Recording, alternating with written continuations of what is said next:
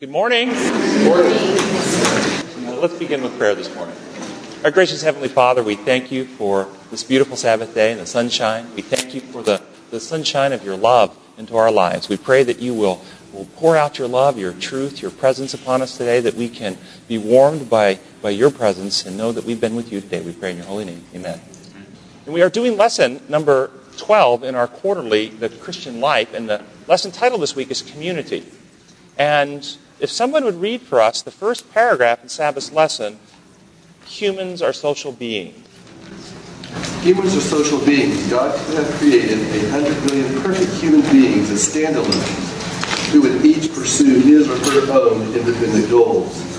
Instead, he first created one male and one female and said that it would not be good for man to be alone. The first couple was to complement each other, and they were to multiply and create a community of family members and eventually larger social units. What do y'all think about the ideas expressed in this first paragraph? Any thoughts about it? Anything trigger in your mind?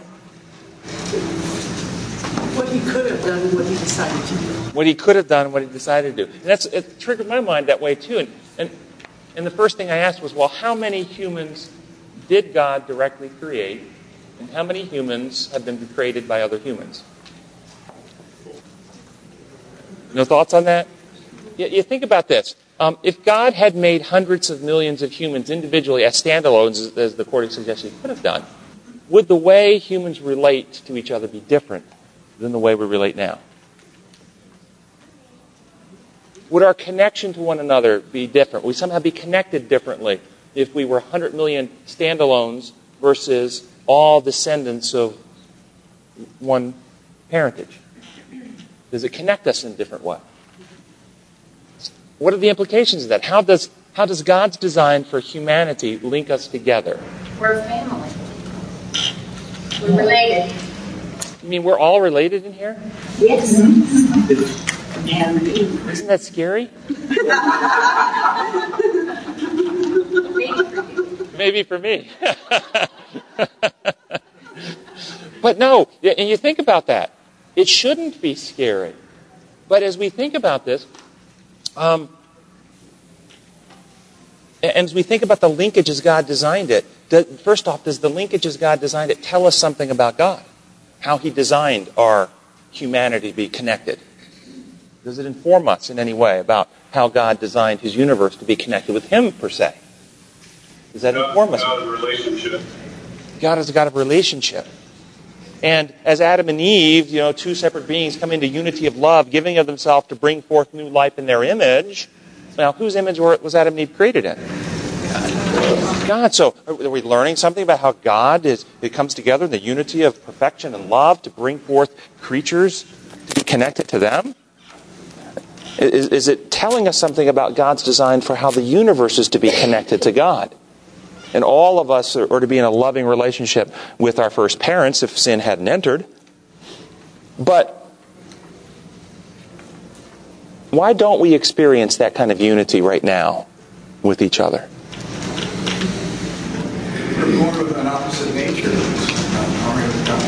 We're born of an opposite nature of God's. And God's nature is love, so the opposite nature is selfishness. We're born selfish. What does Satan want to do to God's universe? How so? Does Satan really want to destroy it? Do you really think he wants to actually wipe it out so there is no universe? Is that what he wants to do? He wants to destroy mankind. Or does he want to control it? Yes. Control and allegiance. Does he want to be in charge of it? Or does he want to destroy it so he has nothing to govern, be in charge of, have power over? Or does he get his thrills over domination and control of others? He would like to take the place of God. Now, the results of Satan's work is destruction. There's no question about it. And how is he doing that? Isn't he the source of division? Isn't he fracturing, severing, breaking connections? Isn't that what Satan has been doing? Right in heaven in the beginning, did he start a division amongst the unity and the angelic host? And that division spread when mankind severed the connection with God. How did that happen? How did Satan get this fracturing, this severing to cascade through God's creation? Told lies about? No, he convinced our first parents to transgress. And by doing so, their nature became fallen, and they passed that fallen nature, that rebellious nature, onto their offspring.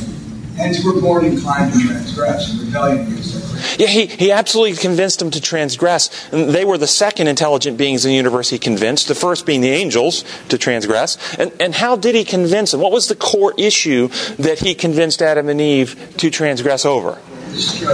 God couldn't be trusted. That God couldn't be trusted. He severed their trust in God. And then that led them to act to protect self. Can't trust God to protect them and watch out for them. God's not good. God's not looking out for them. God's a power monger. God's trying to keep them down. God doesn't want them to advance to their highest state of development and be like God himself. So trust in God was undermined. So when we believe lies about God, you mentioned back there that the nature was changed. How does a lie believed change our nature? Not so much Eve, when Adam transgressed. When Adam transgressed. So Eve's nature wasn't changed by her disobedience. I was referring to the progenitor of the race, Adam, when he chose to transgress. Then his offspring became corrupt. Because they couldn't have offspring with just one of them. They had to have both together. So they had to have both. If Adam would have transgressed and not Eve, well, then we wouldn't have... Yeah. You see? There wouldn't be any children in that relationship either. Yeah. So, what is that cascade? How is it that lies change our nature? What is the nature of God? Well, if you believe a lie, it's the same as believing that something actually happened that's true. And so if somebody actually did something to hurt you, you would fear that person. Well, if you believe a lie about that person, but he really didn't hurt you, if you think he did, you'd have the same reaction. Okay, I like that. So, God's nature is love. Adam and Eve were created to operate on perfect love. What does a lie do? Husbands and wives, if you are in a loving relationship with your spouse, and somebody close to you comes to you, and I've said this in here before, but for those who are visitors, somebody comes to you like your own mother, your own father, your own brother, your own sister, somebody you also love and trust, and tells you a lie that your spouse is having an affair.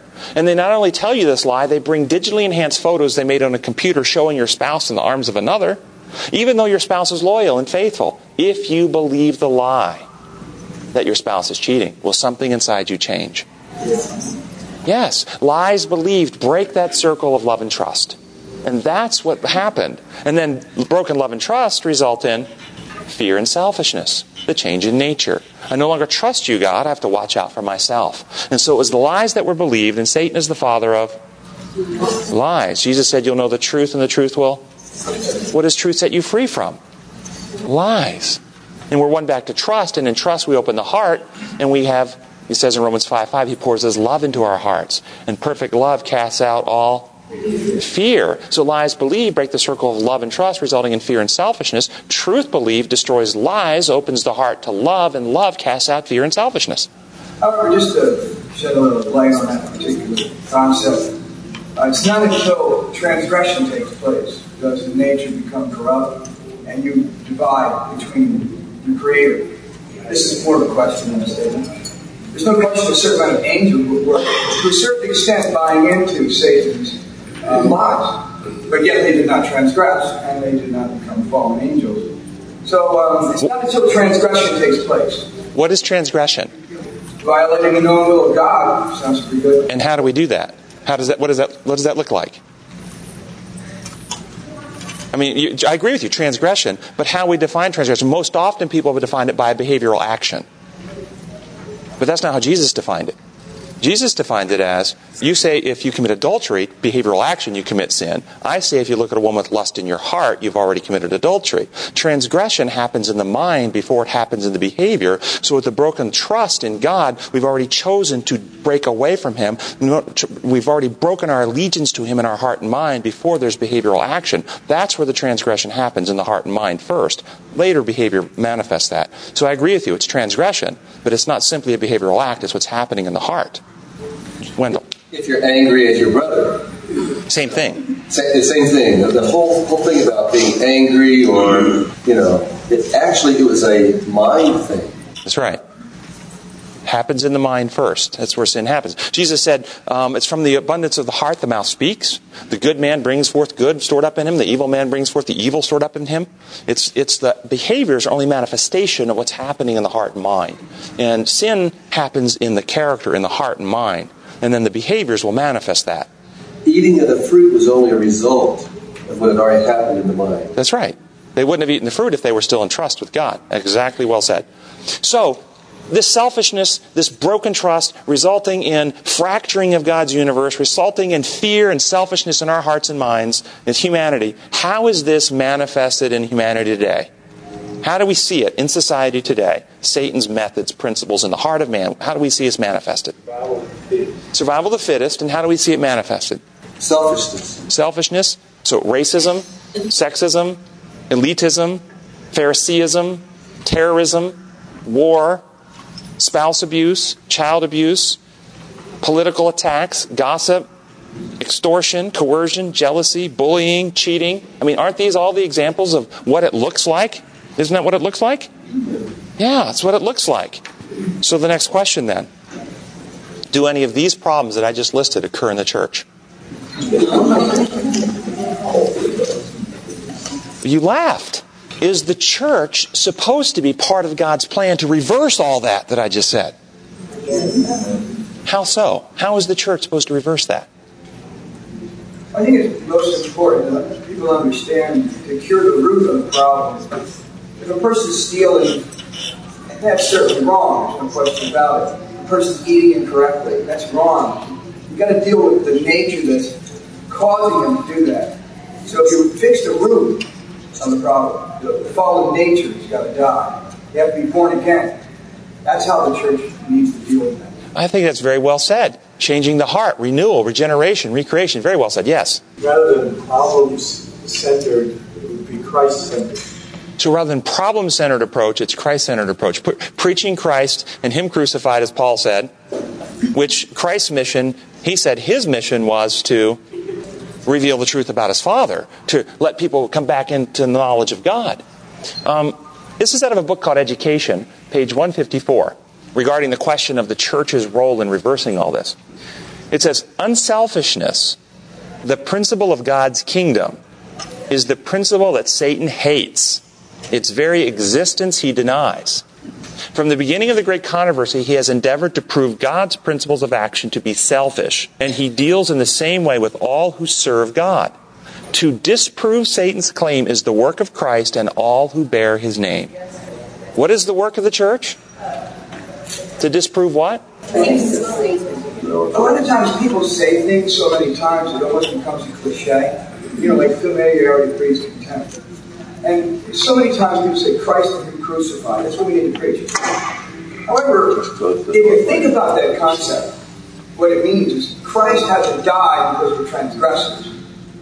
And we need then to understand we need to stop transgressing. We need to address the root of the problem that causes us to transgress. That's salvation. Yet, I see so many people, and in the Adventist church particularly, unfortunately, everybody's saved. But yet we're not addressing the root of the problem. And it's okay, I'm not as bad as this guy. So, you know, besides I claim justification, I'm in it. Got my ticket punched. We need to address the root of the problem. We need to let Christ save us from transgression. What do y'all think about that? Any thoughts? Comments? I think lukewarmness is a real problem. Lukewarmness is a real problem. I think that he would agree. Other comments? Yeah. I think we're talking using different language for the very same thing. If you heal the mind, then you have corrected the problem. Right. Healing the mind, healing the heart, regeneration, circumcision of the heart by the Holy Spirit, writing the law in the heart and mind, the new covenant experience, having the mind of Christ, taking the heart of stone out, and putting the heart of flesh in. The Bible's full of metaphors saying the same thing, transforming the inner man. So yes, I agree. It's a transformation, though. You may desire that kind of character, and you may want to live like that, but you're constantly fighting the evil that's also still in you. I mean, there's almost like a dual kind of. Satan's there working on your mind, and Jesus is there working on your mind, and you have to choose every day who you want to listen to. It doesn't just automatically go away when you accept Jesus. Yeah, and the roots are fear and selfishness. They're the roots. if you think about it.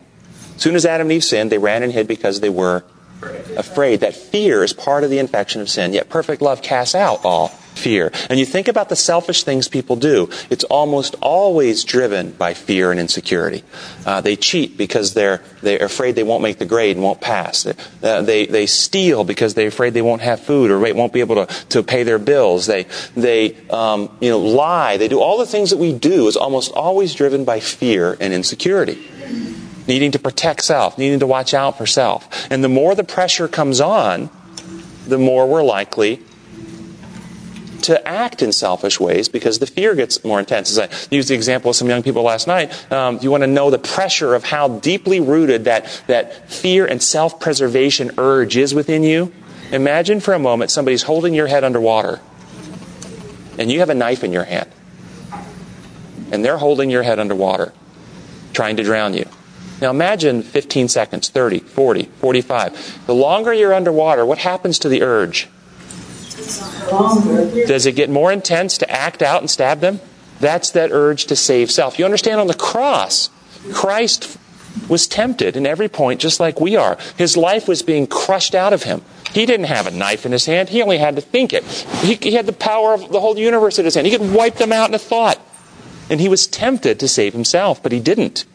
He overcame that very carnal instinct that we have to act in self-interest by perfect other-centered love. No one can take my life. I will give it freely. This is what he destroyed. And that's why it says in 2 Timothy that at the cross Christ destroyed death and brought life and immortality to light. How did he destroy death?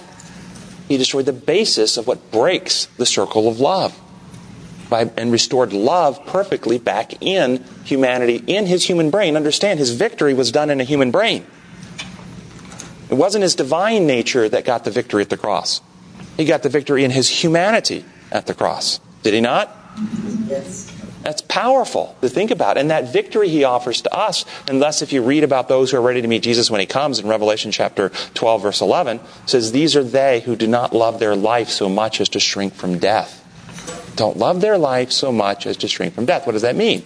We're not afraid of what happens to us anymore. Fear has been cast out. We're not willing to hurt others to protect self anymore. We love God and others more than self. This is a supernatural transformation, putting the law of love back in the heart where it was designed to be, that regeneration, rebirth, changing that carnal nature that God planned for us to do. I sort of put it like this, and I think it's probably, I have a tendency to try to quantify things. And for instance, when was the last time you made a deposit in the bank? You didn't think about robbing the bank while you're in there. You shop in a store and you think about rolling the place. When a person gets to the point in every aspect of his life where there is no temptation to transgress, he can be assured that the Lord, because of what he did for us at Calvary, is saving that man. Or he could be secure against temptation. Or he can be assured that he has a very easy, non-conflictual life. Because it's when we're in the position of stress and trial that the lower nature actually comes forth. When we live a life of ease, when we have everything provided for us, when we don't have any struggles in life, it's easy to be gracious and kind, isn't it? But when you're in Nazi Germany and you have the opportunity to protect some Jews that are being persecuted at the risk of your own family, when there's only one morsel of food to be shared amongst a group of people, what do we do then? And there was a book written by Frankl, Man's Search for Meaning. He was an observer in the Nazi concentration camps. And he observed there were two types of people, basically, that were in the camps. There were those who selfishly did everything they could to protect themselves, including informing and turning over and aligning themselves with the powers of evil that were persecuting. And then there were those in the camps that were altruistic, going out of their way to sacrifice, to help others, sharing what they had. And so the point is, it's in circumstances of trial and tribulation that we have opportunity, through God's grace, to overcome the fear and selfishness in our own hearts.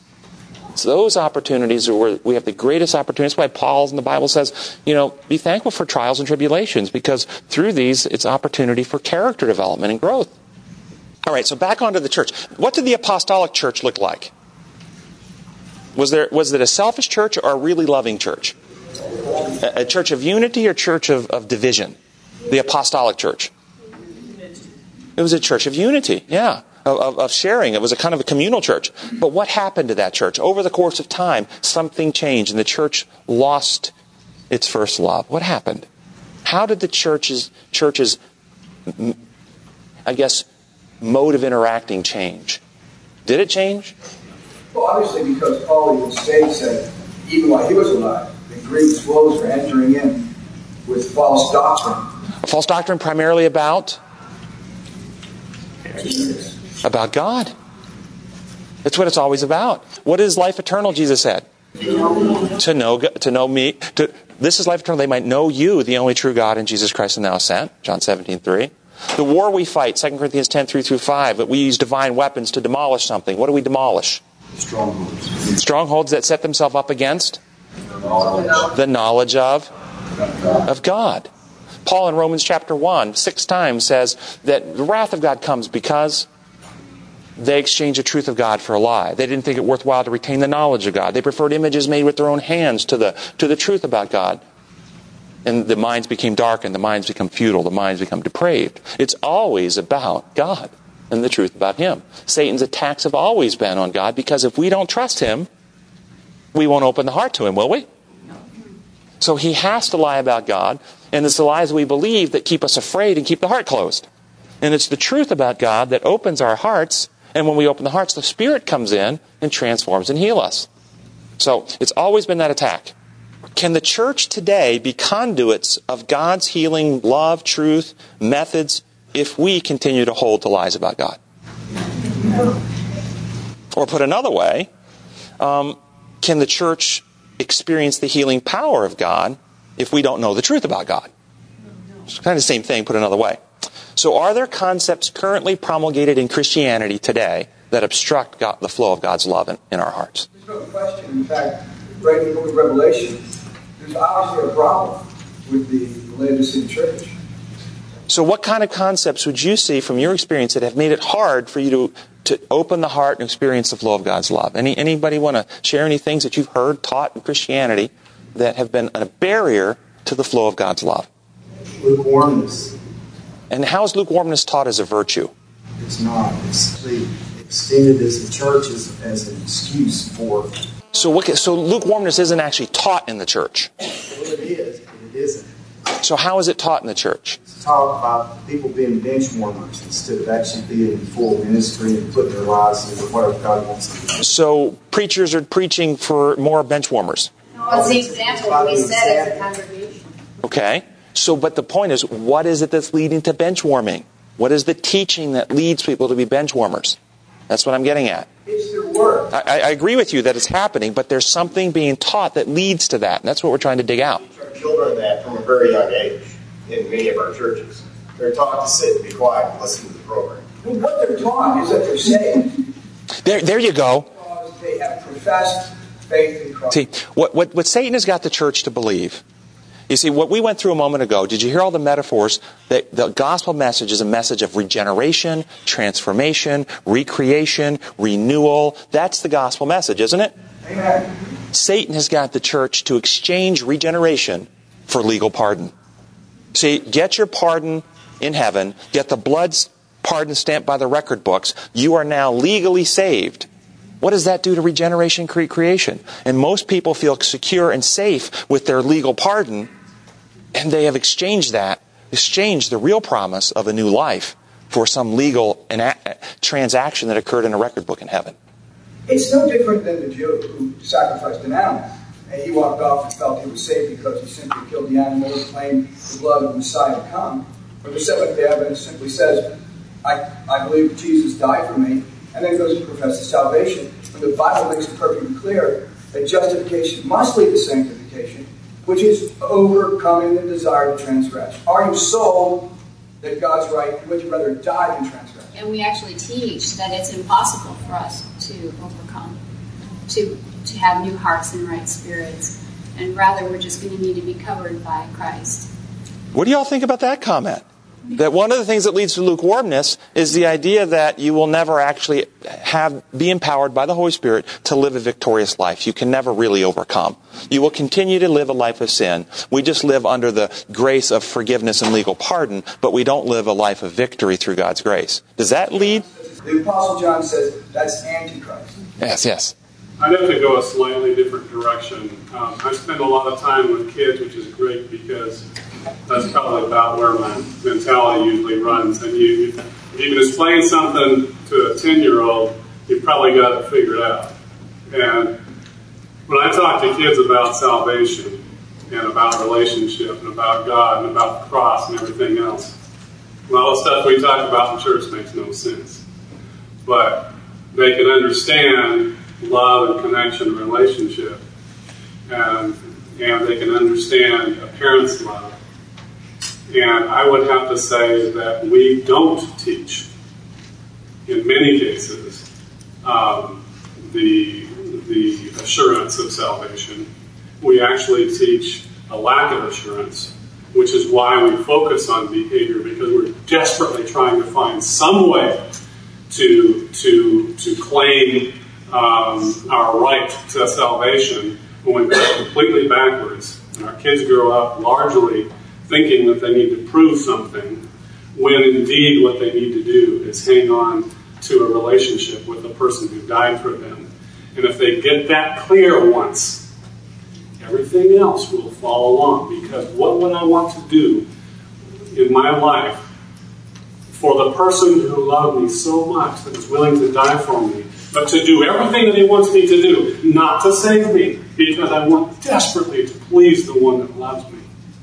And if I have the relationship, if I have made the connection with him, if I reach out to the one that's reaching out to me and keep that connection, then I am no longer worried about trying to justify my salvation by my behavior. I just do it out of pure love, and it's beautiful. And I can teach a kid that. I really like that a lot, and there's power in that. And now I'm thinking about the child who's heard this, who's growing up in an organization, and then as they're growing and maturing, they're moving past the age of 5, 6, 7, 8. They're in high school now. They're in academy, and then new ideas start coming along in that relationship with Christ, and they've got that solid, loving relationship with Christ, and then they start hearing about the Father. And they sure are glad that they have a relationship with Christ to protect them from the Father. And they sure don't want to stand in the time of the end without an intercessor with the Father. Because the Father is just and must rain down proper judgment on sin. So we have that loving relationship with the Son. But you follow what I'm saying here? Oh, yes, we've got it all wrong. Yes, I know. Yes, and so, we need to teach them that loving relationship, but don't we need to also teach that when you have that loving relationship with the Son, everything you know about Jesus is true about the Father? Amen. Isn't that what we need to be sharing with you? And if you have any ideas anywhere that somehow that Jesus is one way and the Father's a different way, there's a lie in the mix.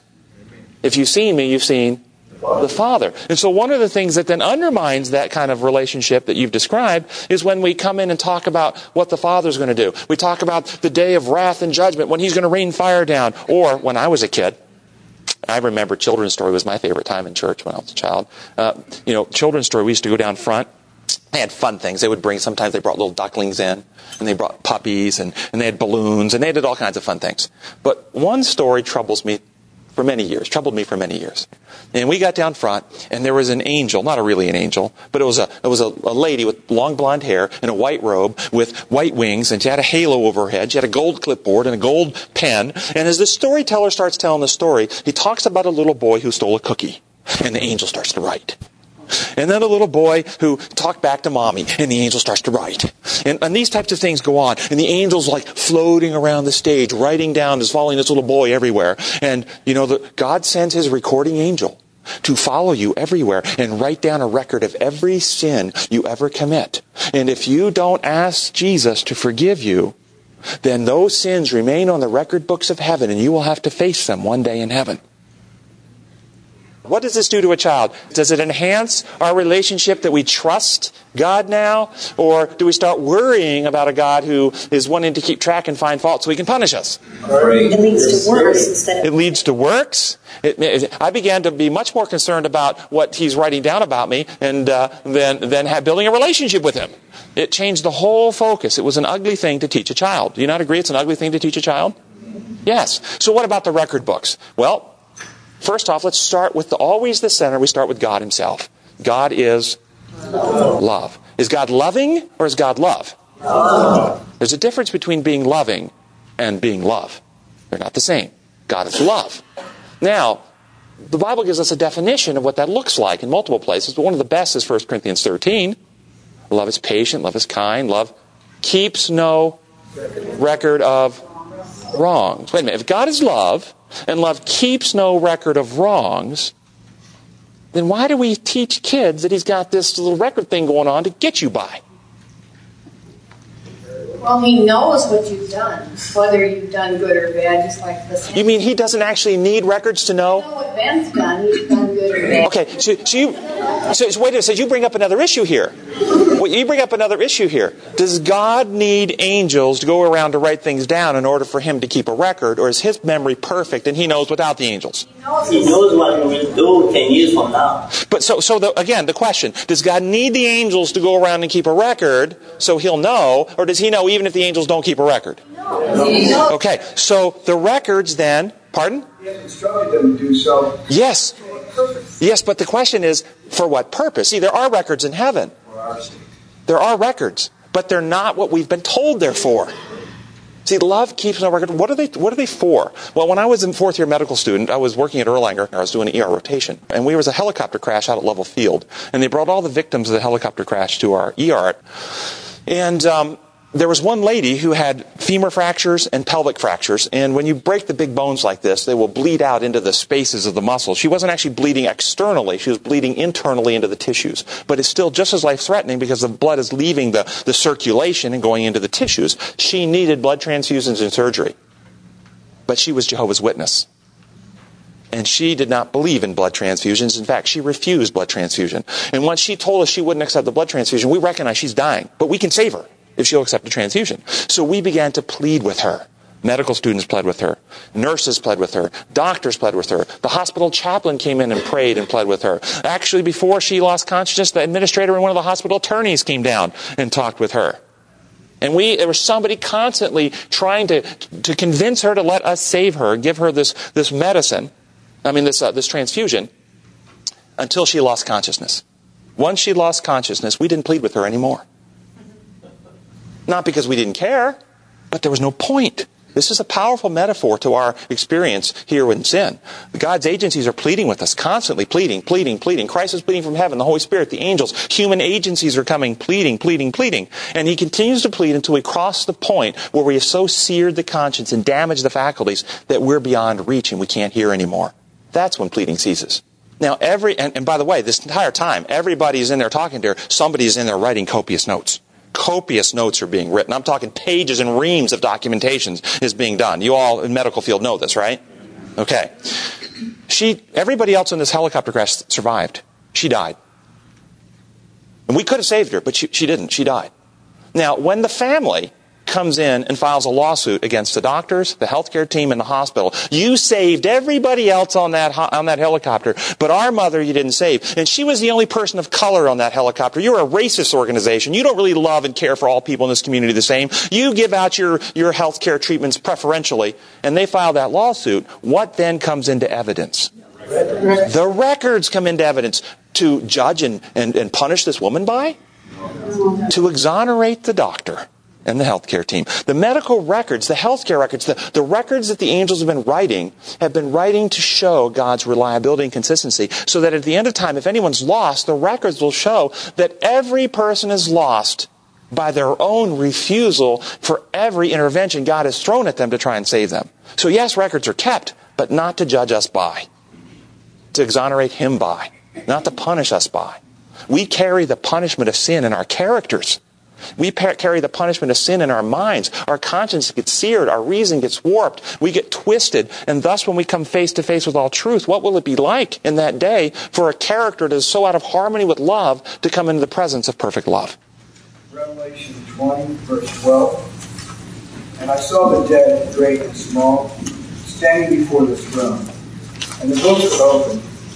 Also another book was opened, which is the book of life. And the dead were judged by what was written in the books, by what they had done.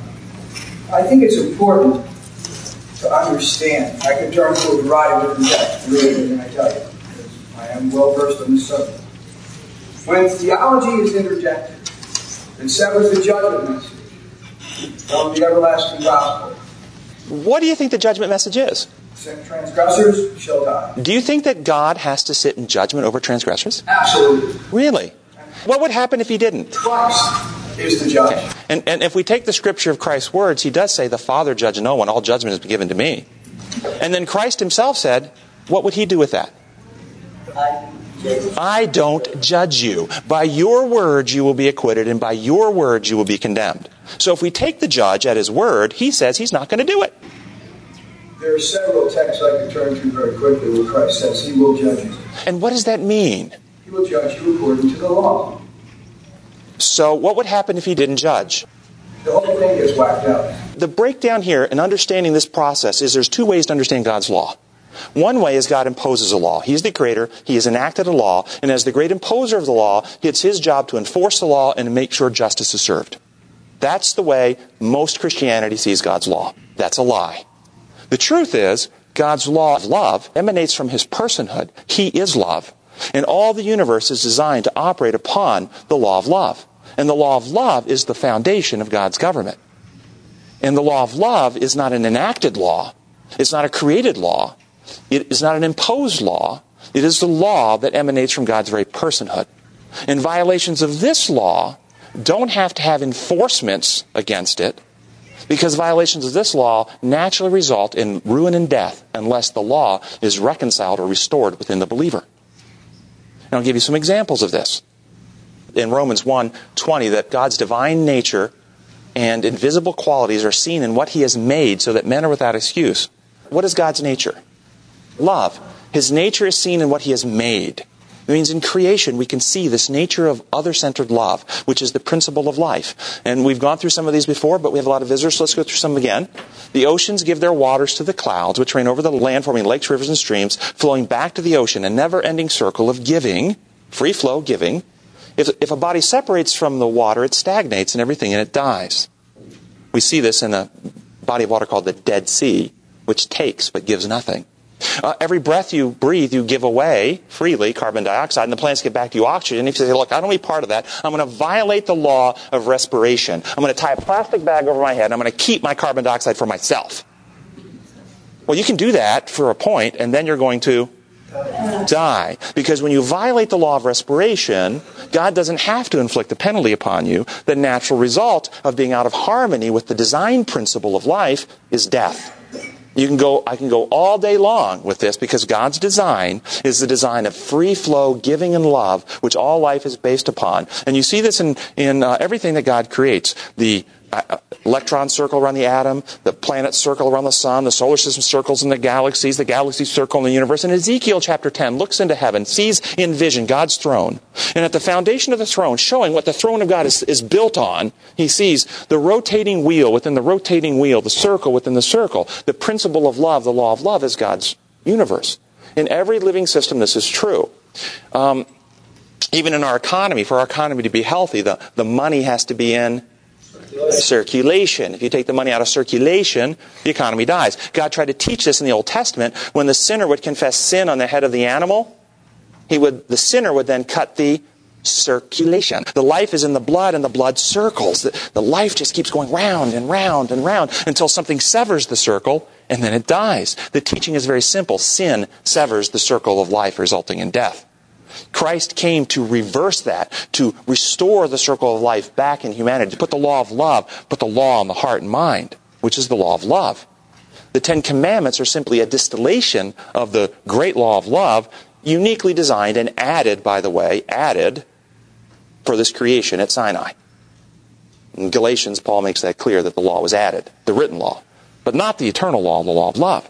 And so we understand that there's two laws then, the two ways to view the law. The imposed law, which requires an imposed sovereign to impose penalties and to impose judgments. And then the law of love, which is the natural law emanating from God, which doesn't require an imposed penalty, and it actually required God to intercede and hold at bay the consequences of severing this law. Thus it says in Romans 3:25, God left the sins committed beforehand unpunished. He was holding at bay. He was interceding while his Son came to reconcile us back to love. And then what will happen then to those who are out of harmony, those whose nature are so solidified in selfishness? What will happen to them? Will God have to declare upon them a punishment? Or will their own condition declare it? Their own condition declares it. This is what Christ said. From your hearts, from your words you will be justified, and your words you will be condemned. And this is what happens in the end. And so we have this idea of an arbitrary judgment from an arbitrary judge. That is Satan's representation of God. And think it through this way. Satan says, I never said God wasn't powerful. Of course he's powerful. He's just not good. If he could just get a little grip on himself, not judge us, not punish us, if he'd just leave us alone, we could live forever in sin because there is nothing wrong with sin. There's something wrong with God.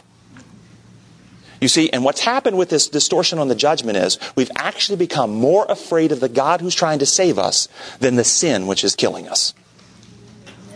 Think it through. We are more afraid to stand before the judgment seat of God than we are of the sin that is devastating us and severing us from it. We're fortunate to have a law. Yes, we are. The law is a blessing. And that law tells us what is wrong and right. You bet. Those transgressors of the law, those people who still have a nature that inclines them to transgress, the Bible makes it perfectly clear. I can turn to 30 Bible verses right now. It states specifically, the transgressor of the law shall die, and Christ is the one that pronounces the judgment. And he orders his holy angels to destroy those who have not overcome their fallen nature. Yet those who choose to be cleansed from the nature that inclines them to transgress shall live. There is a judgment. And when you sever the judgment from the everlasting gospel, the entire concept of salvation is distorted. Because people then think they're saved simply because they acknowledge that a guy named Jesus Christ lived and died 2,000 years ago. So it's your position that if Christ wouldn't send his angels to kill those people, that they would live forever in sin? It's a warning, as he's always given people. So if God wouldn't send his angels, they would continue to live in sin? That's not what I'm saying. I'm saying it's a fact. That is a warning that those transgressors shall die. Why did they die? Because they're transgressors. So is the source of death sin, or is the source of death God? The source of death is in the judgment. Okay? Those people who refuse to be separated from transgression, God terminates their lives. So again, now we have a version where God is the killer and death comes out from God. It doesn't come out from sin. The Bible says the wages of sin is death. Sin, when it is full grown, brings forth death. We have another version that is common in Christianity that the problem isn't sin. The problem is God who must kill sinners. And now God is an executioner and a meter out of death. And that is a distortion of his character. Yes? 2 days ago, I got an MRI scan on a young child that showed that the child was going to die unless they had something done to them. The MRI scanner is equivalent to the law. That's exactly right. The law shows what is out of character and reveals to us where we deviate from what is ideal and what is healthy. And so I will not have to kill this kid if the kid does nothing, if his parents do nothing. His condition is terminal. Our condition is? Our condition without Christ, is it eternal life or is it terminal? God doesn't have to execute us. If he does nothing, we all die. The wages of sin is death. There's a God who is nothing but love and wants to save and heal and restore. And there's another God who wants to kill you if you don't, get whatever it is you have to get. In other words, the law is a mirror. If we look at the mirror, it tells us what we are. And if we break the mirror, we see who we are. So by saying somebody dies because they break the mirror is completely false. Yeah, I like that. He says that the law is a mirror, and we look in and sees our defects. If you try and break the mirror, it doesn't take away the defects you still have. Okay? So that's nicely said. Yeah. Tim, this morning I read a scripture in church, and it was from Psalm 32. And the chapter or the psalm is entitled The Joy of Forgiveness. And really what it does is it focuses on the positive power of connecting with God. David said in the first 7 verses that while I was silent, while I kept the status quo and stonewalled God, I wasted away. My strength left me like the heat from the heat of the sun. But when he asked forgiveness and when he opened his heart to God in a positive way, God came and gave him strength, gave him the power to overcome. If I go around here thinking that all these people in here are being judged, and I just really don't want to say anything about God's judgment on them, I'm keeping silent because I don't want to interfere. I don't want to sort of look like I'm trying to overcome their power of choice. But if I believe these people, can have a connection with God that will just magnetically draw them to His love, I'm willing to interact with that. Let's move on to a couple more things in the lesson. Why there's such division in the church? Why is there such unity? The question in Monday's lesson is talking about value and members being valued in the church. And I asked the question, why is it that some are unable to be valued in the church? And we don't have time to read it, but there's really some people are never going to be able to be valued in the church. And the reason for that, as I see it, Matthew 13, 24 through 30, Jesus tells the parable, and I don't have time to read it because our time is short, but the parable of the sower, where there was good seed and there were tares sown in the field. And the tares were sown by an enemy. And the field, of course, represents the church. And in the church, we have both the good followers of Christ and we have the tares sown by the enemy, both in the church. And I'm just going to read one paragraph from Christ Object Lessons, page 71. It says the following: He that sowed the good seed is the Son of Man. The good seed are the children of the kingdom, but the tares are the children of the wicked one. The good seed represents those who are born of the word of God, the truth. The tares represent a class who are the fruit or embodiment of error, of false principles. The enemy that sowed them is the devil. Neither God nor his angels ever sowed a seed that would produce a tare. The tares are always sown by Satan, the enemy of God and man. Now get this. By bringing into the church those who bear Christ's name while they deny his character, the wicked one causes that God shall be dishonored, the work of salvation misrepresented, and souls imperiled. So the key to distinguishing, to me, those wheat from the tares are whether they hold to the truth about the character of God as revealed in Jesus Christ, or whether they put this other picture out there of God. That is a huge demarcation between the wheat and the tares in the church. Now, what do we do when we discover there are tares in the church? How are we to act if we are wheat? We leave them alone until the judgment. Beautifully said. We leave them alone until the judgment. Why? Let's uprooting one will destroy the other. Yes, because there are good people in the church that we can't read hearts and minds, and some of the tares in the church have people that are wheat that love them. And if you attack one of the tares, the people who are the wheat, the good people, God may not understand, and they may be uprooted and leave the church in hurt and bitter anyway. So yes, that's what we do. We leave them because we cannot read the secret intents of the heart. But can we do something to improve the situation? Can we do something to increase the concentration of wheat and decrease the concentration of tares in our church? You can love them. Love them. Love them. Because by love, what's awakened? Love. Yes, we love them. What would that look like in the church today?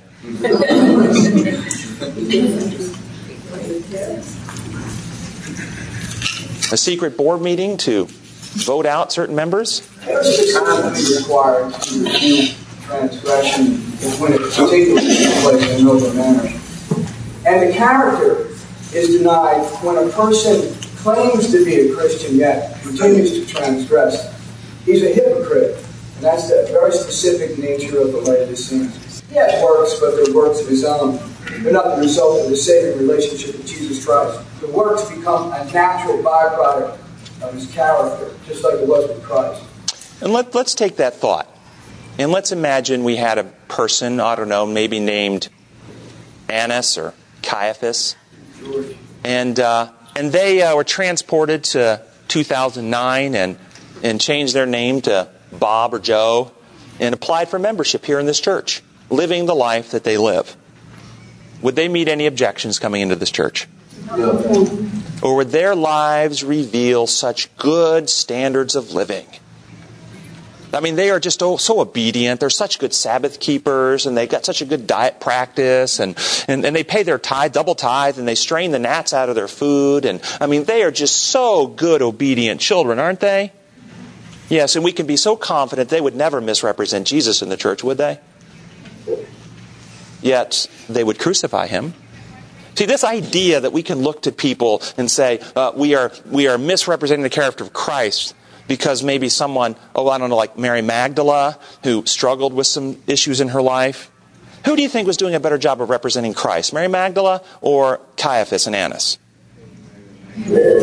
Mary. Who would be the one we would say is the misrepresentative of Christ today? Mary. We are twisted because we have accepted a false concept of God. We've accepted a false idea of his law. We don't understand the law of love. Mary understood the law of love, which is law of mercy, law of grace, law of forgiveness, the law of humbleness, the law of meekness. There's nothing to say that Mary continued to practice martyrdom after she received it. Oh, she didn't. But for a while, she was struggling. It says 7 times she went back to it before she was freed. But the whole time she was struggling with the victory, she was always coming back to Christ. She always was trusting him to be freed from a problem that she was struggling with. And so that whole journey, and the metaphor I like, guys, once you've come to accept Christ, you get on an up escalator. Now, once you're on the up escalator, because Christ is the one healing, restoring, regenerating, and creating. We don't fix our own hearts. Once you're on that up escalator, you may stumble and fall. When you fall on an up escalator, which way are you going? You're still going up. Okay? The escalator is a great metaphor because when you're on that escalator, can you run up the escalator? Yeah. Well, you can help the Lord along the way and you can accelerate that process. Can you stand still and not do much? Yeah. Can you run down the escalator? Yes. Think about your Christian journey. Haven't there been times when you've been on fire with the Lord running up that escalator? Haven't been there times when you've been kind of blasé and just standing there? Haven't there been times when you slipped and fall? And haven't there been a few times where maybe you were a little bit rebellious and going the other way? But until you jump over to the other escalator, you're still in that saving relationship. God is still working to heal your heart. And one of the problems we have this legalistic model. It's always behavior-based. I'm saved as long as I'm doing all the right things. And if I make a mistake today, until I ask forgiveness for that, I'm lost. And I'm jumping back and forth between escalators. That is a distortion of the reality. When we come to Jesus Christ, we accept a new heart and a right spirit. All our old habit patterns, all our ingrained neural circuits are not rewired that day.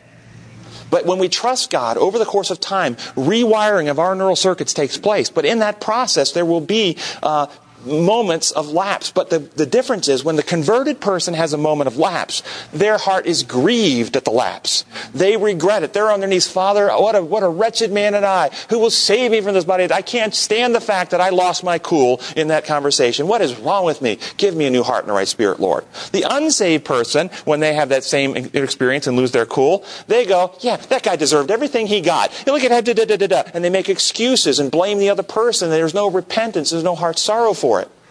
So it's not that the saved are free from all mistakes, but as they make mistakes, they're on their knees with their heart open to God for transformation and growth, so they're less likely to make that mistake again the next time. And that's what we see in the life of Mary. She made seven trips back, but each time her heart was sick over it and she wanted to be freed, and eventually those neural circuits were rewired, the Holy Spirit transformed her, she was a new person, and He freed her from that. But she was in a saving relationship the entire time.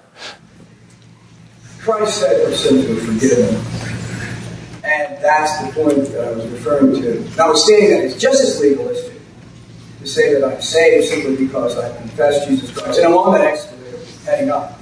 As it is that a person can say I'm saved because I'm doing certain things. Legalism is man-made salvation. It's not an individual attempting to obey God's law perfectly. Otherwise, Christ would be the biggest legalist that ever lived.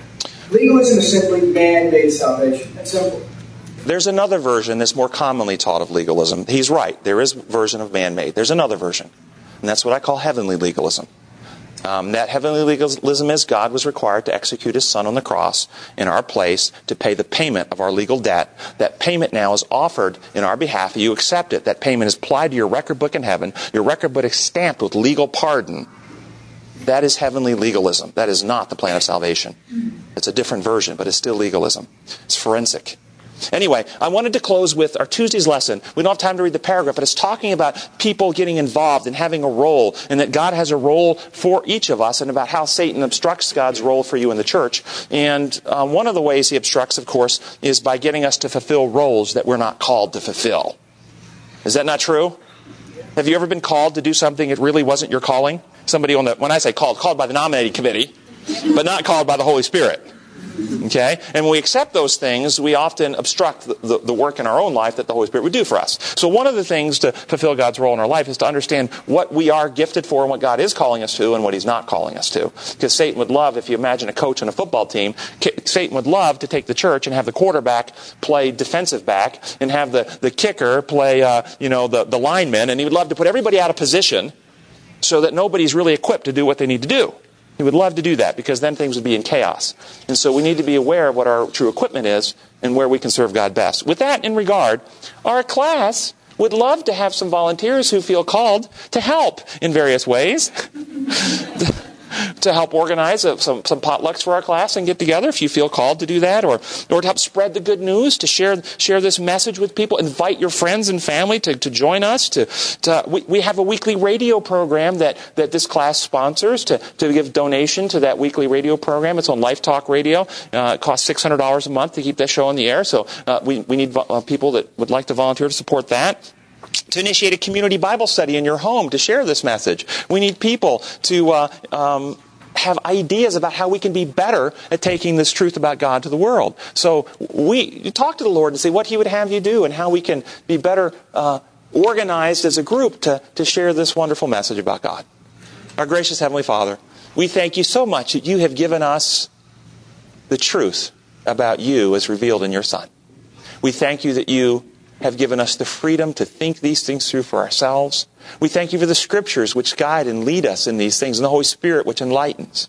We pray now that You will pour Your Spirit out to enlighten our minds, to transform us, to take all that Christ has achieved and write that in our hearts and minds, Your perfect law of love and Your perfect character, so that it's no longer our fear-based, self-centered selves living, but a love-based Christ living within. We pray in Your holy name. Amen. Amen.